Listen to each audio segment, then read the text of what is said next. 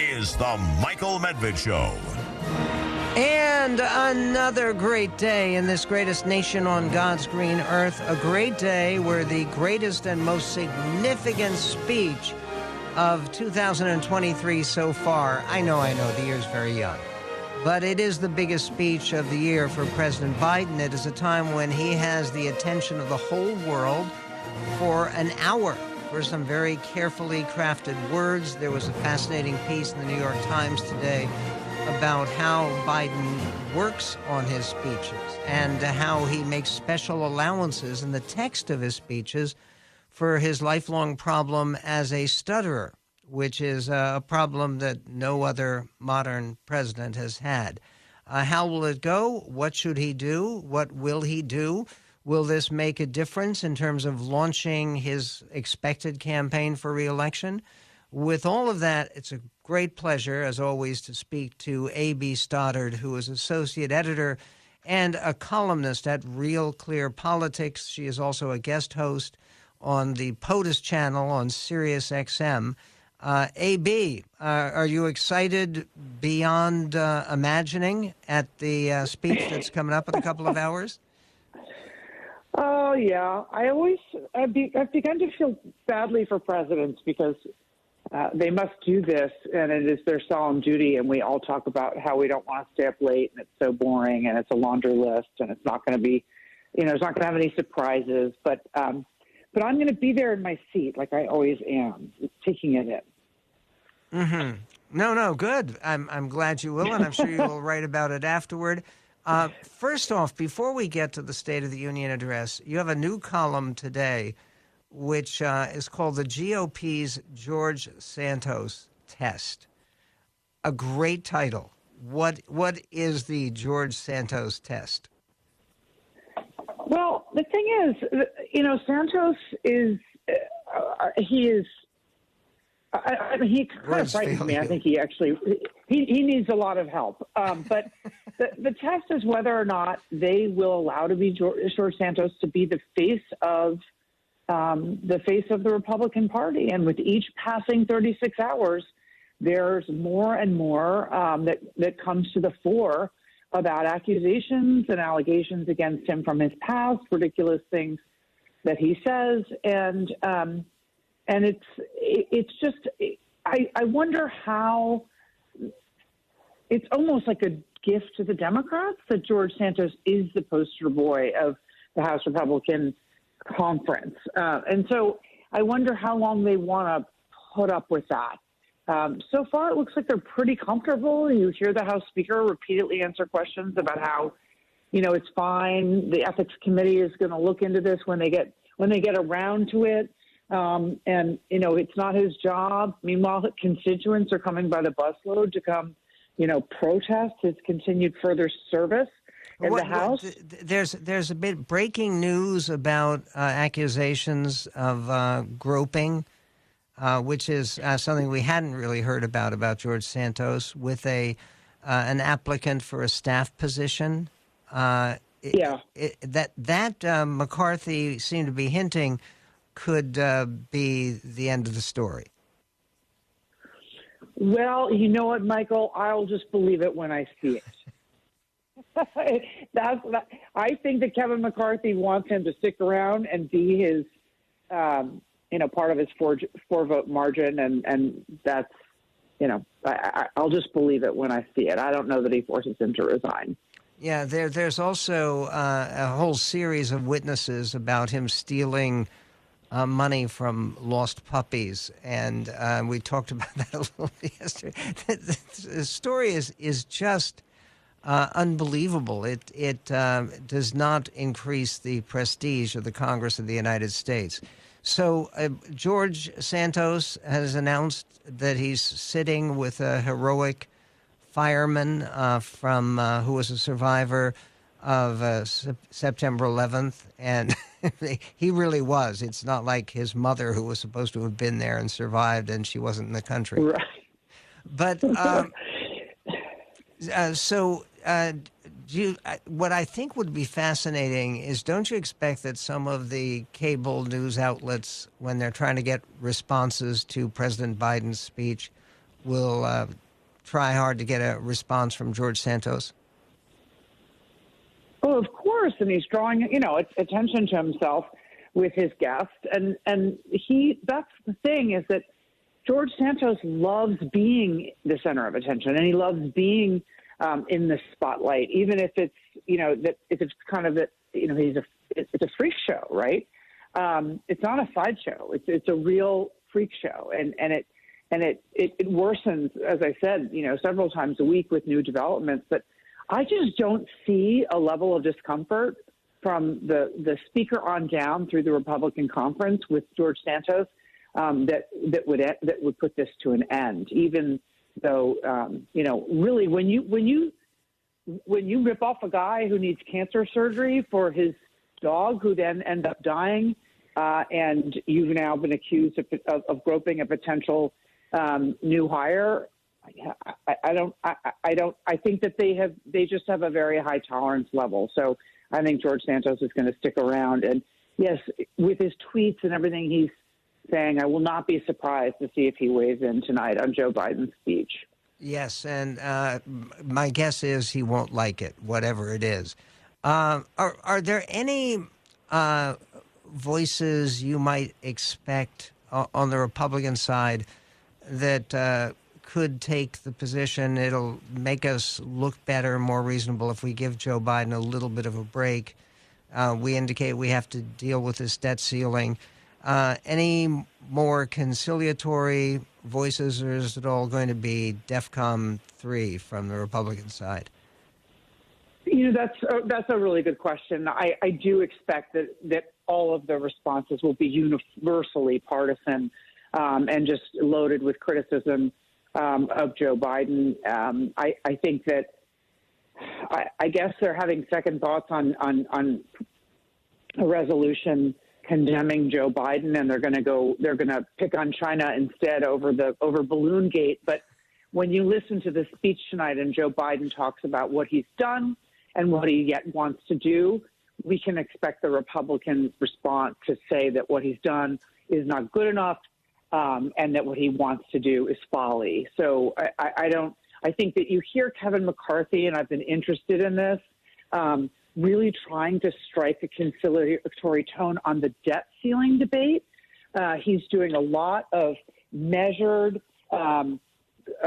comments and repeated press appearances and videos he sends out on Twitter, trying to assure us that he wants to raise the debt ceiling and not default and be responsible. But in terms of a State of the Union address, they're all going to fundraise off of this and go to town, and they're not going to be serving up conciliatory remarks to their constituents tonight. A.B. Stoddard, in terms of the guest list for President Biden, it doesn't look like they're going to be emphasizing January 6th, as so many Democrats have. Do you expect that the president will bring up that subject and the riot that attacked the Capitol building? That's such an interesting question. I was thinking about that because you remember last year his State of the Union address was almost solely focused on the invasion of Ukraine. It took place, I believe, on the 5th of March, right after the invasion, and it was an entirely focused speech on democracy. And, of course, he talked about the threats to democracy at home. It is a major theme of Joe Biden's mission as president, but I don't know if he's going to go there, go at January 6th tonight. He's going to try to talk about things that he thinks will unify the two parties and try to force Republicans into some bipartisanship on things that people can't have any problems with, like addressing the opioid epidemic. We will continue with A.B. Stoddard on what exactly those unifying themes could possibly be. A.B. Stoddard of Real Clear Politics coming back up on the Medved Show.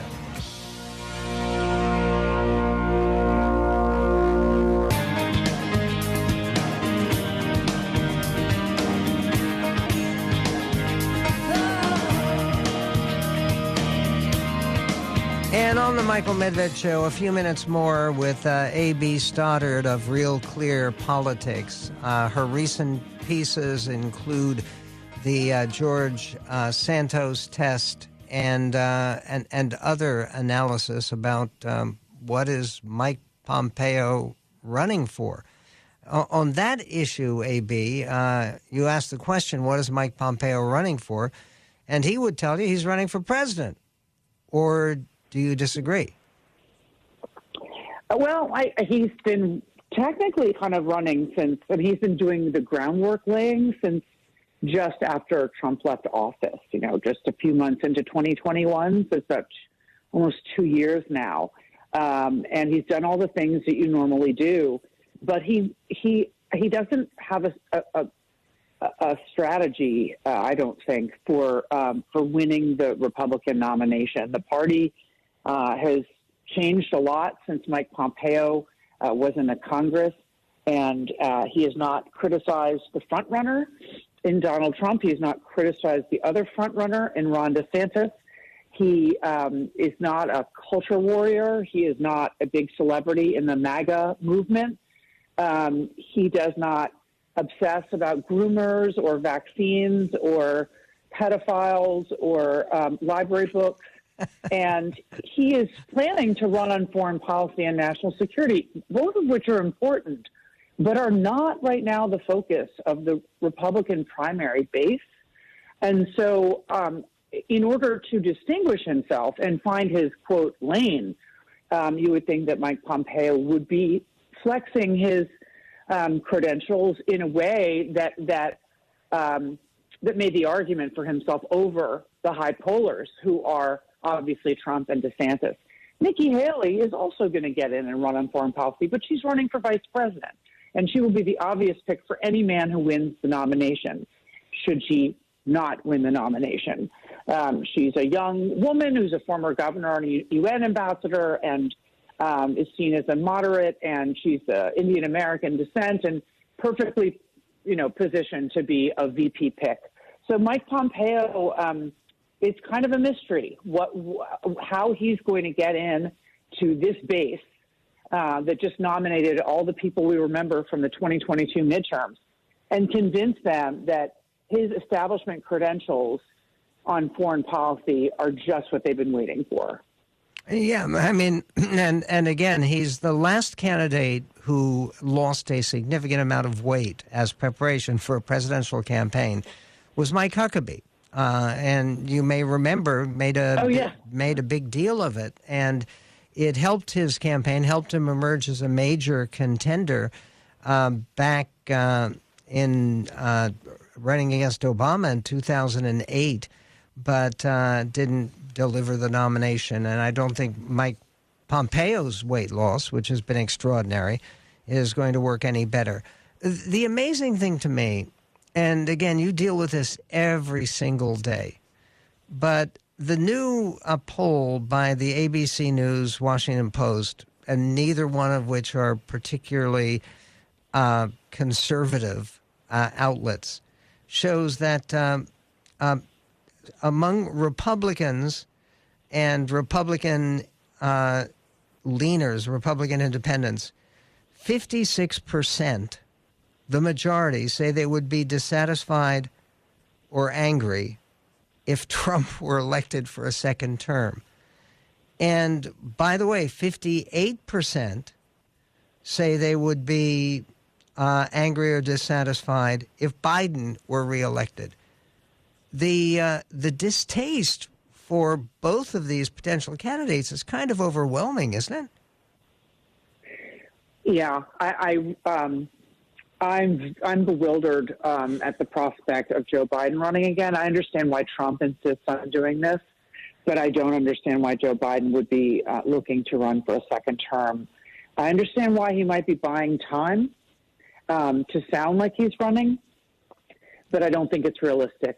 This is nothing about his record, and it's nothing about Joe Biden. It's just about his age. It's not realistic for him to tell us. He's just past the halfway mark through his first term, just the halfway mark. And for him to tell us now that he can be leading this country through a lot of problems until January of 2029 is not realistic. And so I know that Americans dread a matchup again between Trump and Biden. But again, I absolutely understand why Trump insists on being the center of attention and trying to vindicate himself and come back and vanquish everyone in the nominating contest. And he thinks protect himself from any kind of legal peril as a candidate and potentially president again. But I just don't understand why Joe Biden would be willing to put himself and his family through another 6 years. Well, it's and again, when you talk about another 6 years, it's the next 2 years. Right now, they're opening the hearings about Hunter Biden's laptop. Do you think this is going to be a spellbinding, fascinating item of interest to the American public at large? That there, other than very, very committed GOP partisans, that there are lots of people who are really interested in Hunter Biden's personal life? I do not think, and you can look at the polls and see that there is already a lot of skepticism among voters that these investigations are going to, be worth their taxpayer dollars. Whether the Republican majority of the House is going to focus on their priorities and their problems. The problem for Joe Biden is if something salacious does come out, some really damaging revelation does come out of the Hunter Biden investigation, again, I think the other ones sort of will come up short.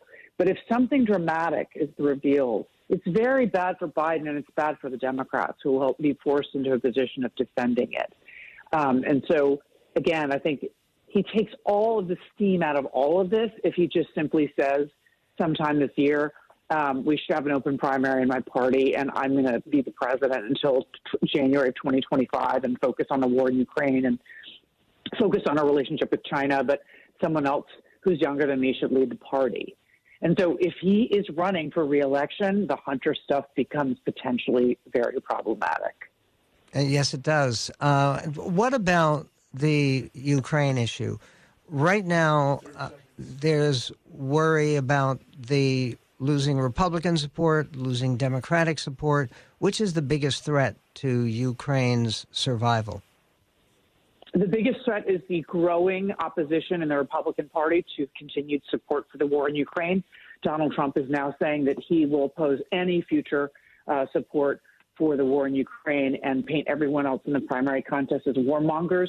So he's setting up the whole field to also oppose support for Ukraine. That I see as the big challenge going forward for Joe Biden is Republican resistance to us continuing to support Ukraine. A.B. Stoddard, her recent pieces are posted at michaelmedved.com.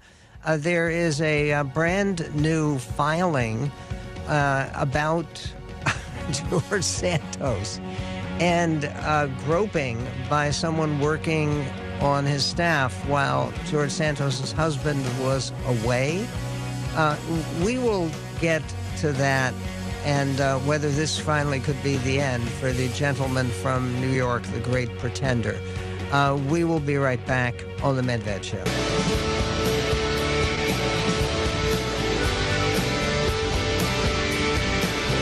And on the Michael Medved Show, honestly, for the sake of the Republican Party and its future, there really is a great need to to see that the great pretender, George Santos, goes away. I'm not suggesting that he be executed. I'm not suggesting that he may be imprisoned or should be imprisoned. There's always a possibility of that.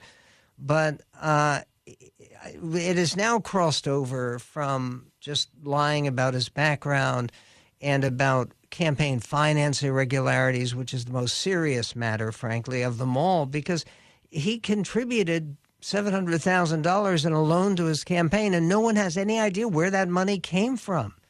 And then there's the problem of basically taking checks and crossing out the fact that it was donated to his charity, to the Friends of Pets United, and that he crossed that out and put in his own name or one of his many names. He put in the name Anthony DeVolder, pardon me. In any event, here's the latest. It's from USA Today. Today, Santos accused of sexual harassment. A former aide filed a complaint with the House Ethics Committee about Representative George Santos, according to a copy of the complaint that was just posted on social media. Santos has denied the accusation. The man who filed the complaint is Derek Myers. He describes himself on Twitter as a journalist and was listed as the editor of the Scioto Valley Guardian in Ohio. Myers worked in Santos's D.C. office starting January 24th. So I guess this placement didn't work out for Derek Myers. According to the ethics complaint, his duties included answering phones, reading mail, corresponding and writing to constituents, among other tasks. All of this paid for by taxpayers, of course. He said his title was volunteer until hiring paperwork could be completed. Myers wrote that on January 25th, the day after he started working as a volunteer. Remember, he's been on this job for 1 day. 1 day! He says that Santos hit on him. He alleged Santos asked Myers if he had an account with Grindr, a hookup app popular in the gay community. While in Santos's private office, the congressman called him Buddy and insisted that Myers sit with him on a small sofa. Santos put his leg on Myers' left leg and said, "Hey, buddy, we're going to karaoke tonight. Would you like to go?" When Myers declined, Santos proceeded to take his hand and move it down his leg into his inner thigh and proceeded, to touch him, his groin. Santos then told Myers his husband was out of town that night. If you want to come over, Myers pushed Santos' hand away and proceeded to discuss constituent correspondence, which, of course, is so much, it's actually probably more exciting than George Santos. This is given the fact that the Republican Party is supposed to be the party of family and freedom and dignity and the founders, and the idea that George Santos is being sustained and defended simply because he is an extra vote and because people are worried that the Republicans couldn't hold a seat. I think that there would be such a sense of relief on the part of his constituents that there would be a chance for the Republicans to win with a congressman not quite so tainted as George Santos. Meanwhile, preparing for the State of the Union address, which comes about 3.5 hours from now, it is going to be everywhere. It is not expected to draw a huge audience because you had the two immediate predecessors, Trump and Obama, were both a dramatic stage presences. Joe Biden is not. There's a piece by Katie Rogers in the New York Times, and it begins, as President Biden prepared to deliver one of the biggest speeches of his presidency, he met with a close group of aides at the White House and read drafts aloud from top to bottom. He practiced in front of teleprompters at Camp David, making sure the language was relatable and clear. And in quiet moments ahead of the State of the Union address this evening, he marked up his speech with subtle lines and dashes that he has long used as a signal to take a breath, pause between his words, or steer through a tricky transition. Mr. Biden is the first modern president to have a stutter, which he has navigated since childhood and still speaks of in emotional terms. According to 7 current and former aides who have helped Mr. Biden prepare for high-profile speeches throughout his career, the president's shorthand will help him as he delivers an hour-long speech in which he will have to make an emphatic case for his legislative achievements and urge Republicans and Democrats to work together. John Meacham, the distinguished historian, who actually is a very fine writer, he wrote that eulogy for President George Herbert Walker Bush, who he knew well. He had written a book with him, but which was just wonderful. Am I expecting some wonderful prose here tonight? We will see. Preparations for Mr. Biden's State of the Union speeches begin weeks in advance. Several aides described a process in which the president demands that sentences be written clearly. No acronyms. Remember that acronym that's been in the news recently was a Scorpion, which stood for a street crime operation returning peace in our neighborhoods. Okay, so no acronyms. Okay. He will illustrate his legislative accomplishments in terms real people can understand. He spends weeks working on each speech with his writers, reading over and over and over again, top to bottom and out loud. At Camp David last weekend, the group assisting Mr. Biden in final preparations included members of his inner circle, Mike Donnell and Bruce Reed, Anita Dunn and Stephen J. Ricchetti, as well as Vinnie Reddy, the chief White House speechwriter, and the historian John Meacham, who was called upon to add historical heft, usually toward the end of his proceedings. The number of guests who are coming, there are 25 guests who they have announced, and we will find out how many of those guests are mentioned in the course of his speech. Almost surely he will be mentioning the mother and stepfather of Tyree Nichols, who will be there. He almost surely will be mentioning Paul Pelosi.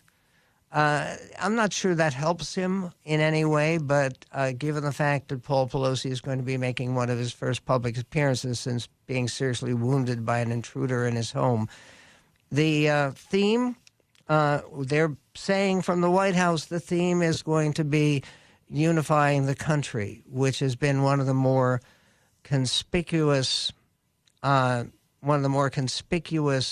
absences, one of the more conspicuous failures of the Biden administration, if you can say so.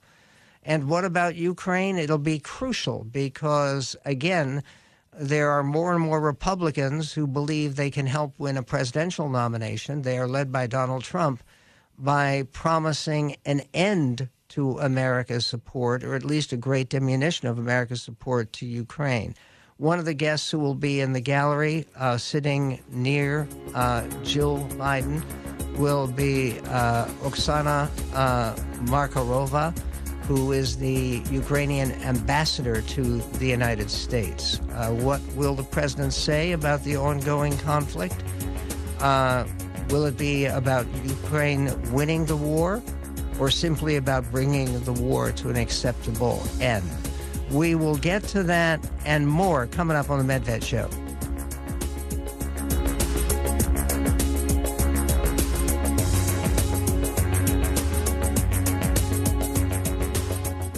Okay, it's winter time, and that should...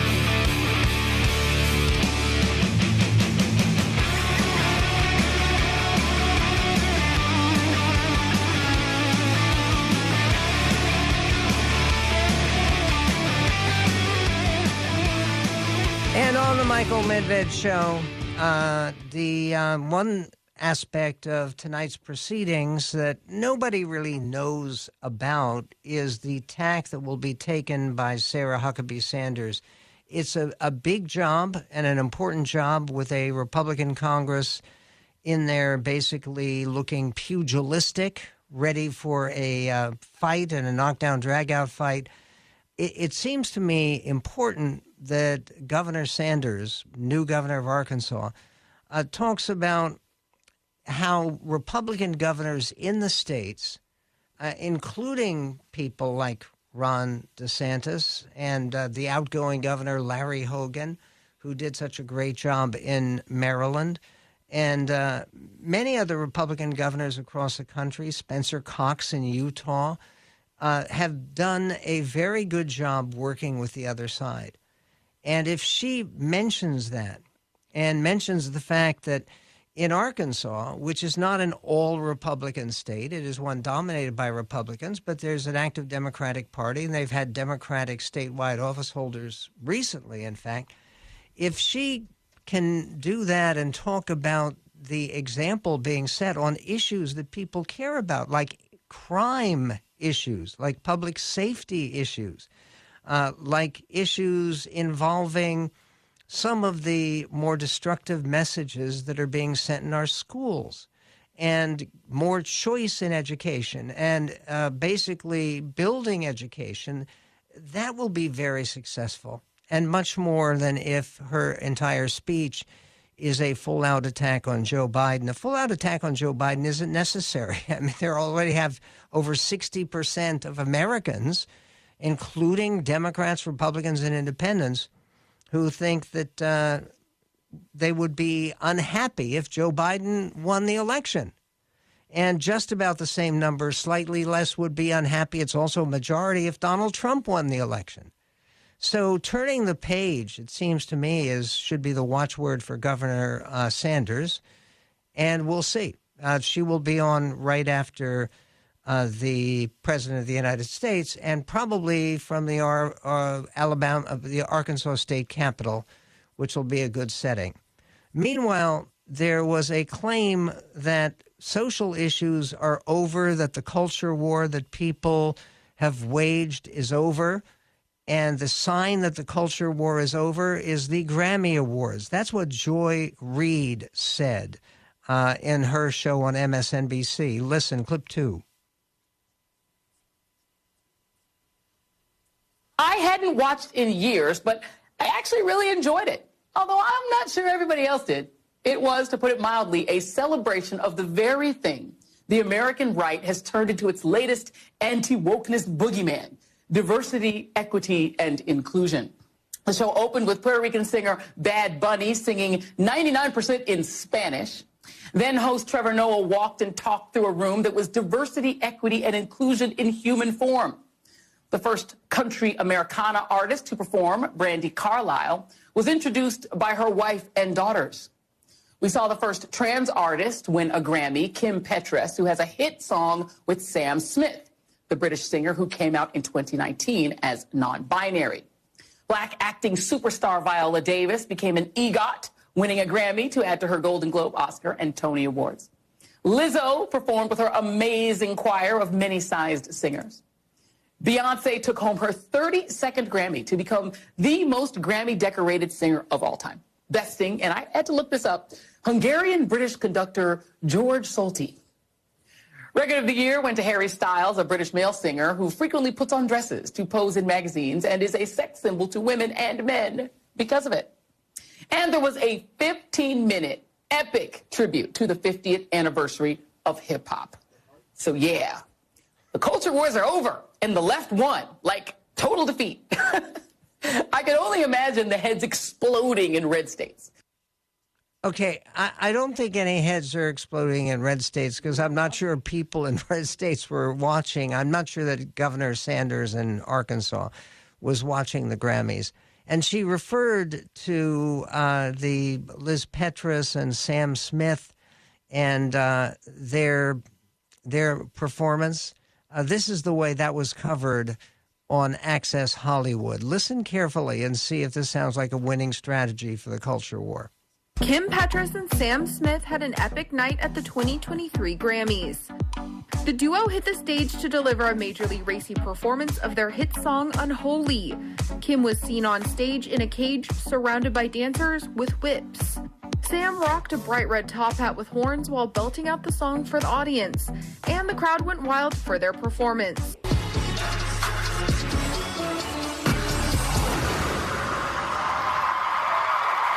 Sam, thank you. You're a true angel and hero in my life. Earlier in the night, the pair won Best Pop Duo Group Performance for their hit song Unholy.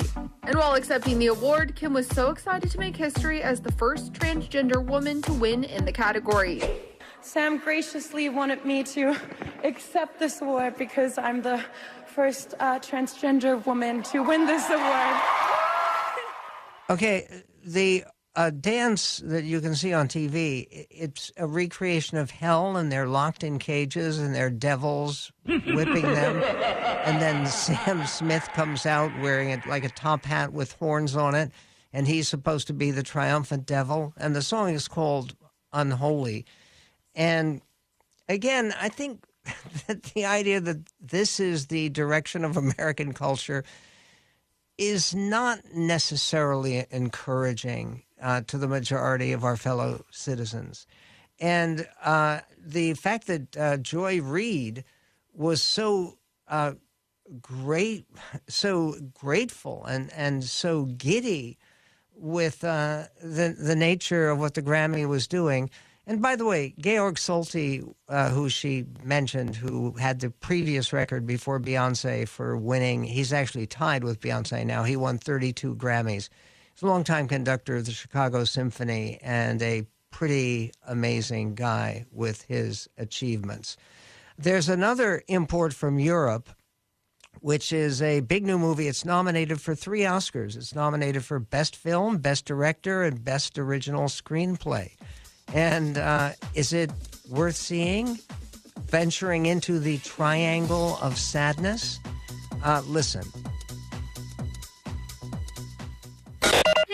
Now it's time for MedVed's Entertainment Minute. Nominated for 3 important Academy Awards, including Best Picture and Best Director, a dark comedy focuses on the super rich and self-indulgent who interact on board a luxury yacht that threatens not only their dignity but their lives. In the highly acclaimed Triangle of Sadness. A Russian capitalist and an American communist. On a $250 million luxury yacht. This is really bad. This is really, really bad. Yeah, it is bad. Despite skillful performances by Woody Harrelson, Dolly De Leon, and the late glamorous leading lady, Charles B. Dean. Yes, there's a shipwreck and a struggle for survival, but the philosophical and political debates that permeate the movie take you far from the fun factor of Gilligan's Island. Rated R for sex references and the most extended scene of mass vomiting and diarrhea in movie history. Only 2 stars for the appallingly overrated Triangle of Sadness. Yeah, come on, Ethel, let's go out and see that 20-minute scene of people vomiting on each other. And there's diarrhea, too. It's it's one of those things where my wife very rarely screens movies with me. And Triangle of Sadness is kind of an illustration of why. And again, when you talk about the culture wars being over, the idea that this film is so tremendously acclaimed, it's a puzzlement. But there are all kinds of things in this world that are a puzzlement. We will be talking tomorrow about a looming crisis for the American military. And this has nothing to do with Ukraine, or it might if we get more deeply involved. A new Pentagon study indicates that 77% of Americans aged 17 to 24 could not qualify for military service. 77%. Why not? Because they're overweight. This is a problem for the future of the country and the future of our military. There's also a big debate going on Capitol Hill about marijuana. Why? Because suddenly there are a number of congressmen on the Democratic side who were convinced marijuana is just wonderful for you, it's healthy, it's good for you. It's not. It's dangerous. And increasing volumes of medical data. So Democrats are changing their tune on the national legalization of weed. We'll also be reacting to the State of the Union address and the beginning of hearings about Hunter Biden. That and more in this greatest nation on God's green earth.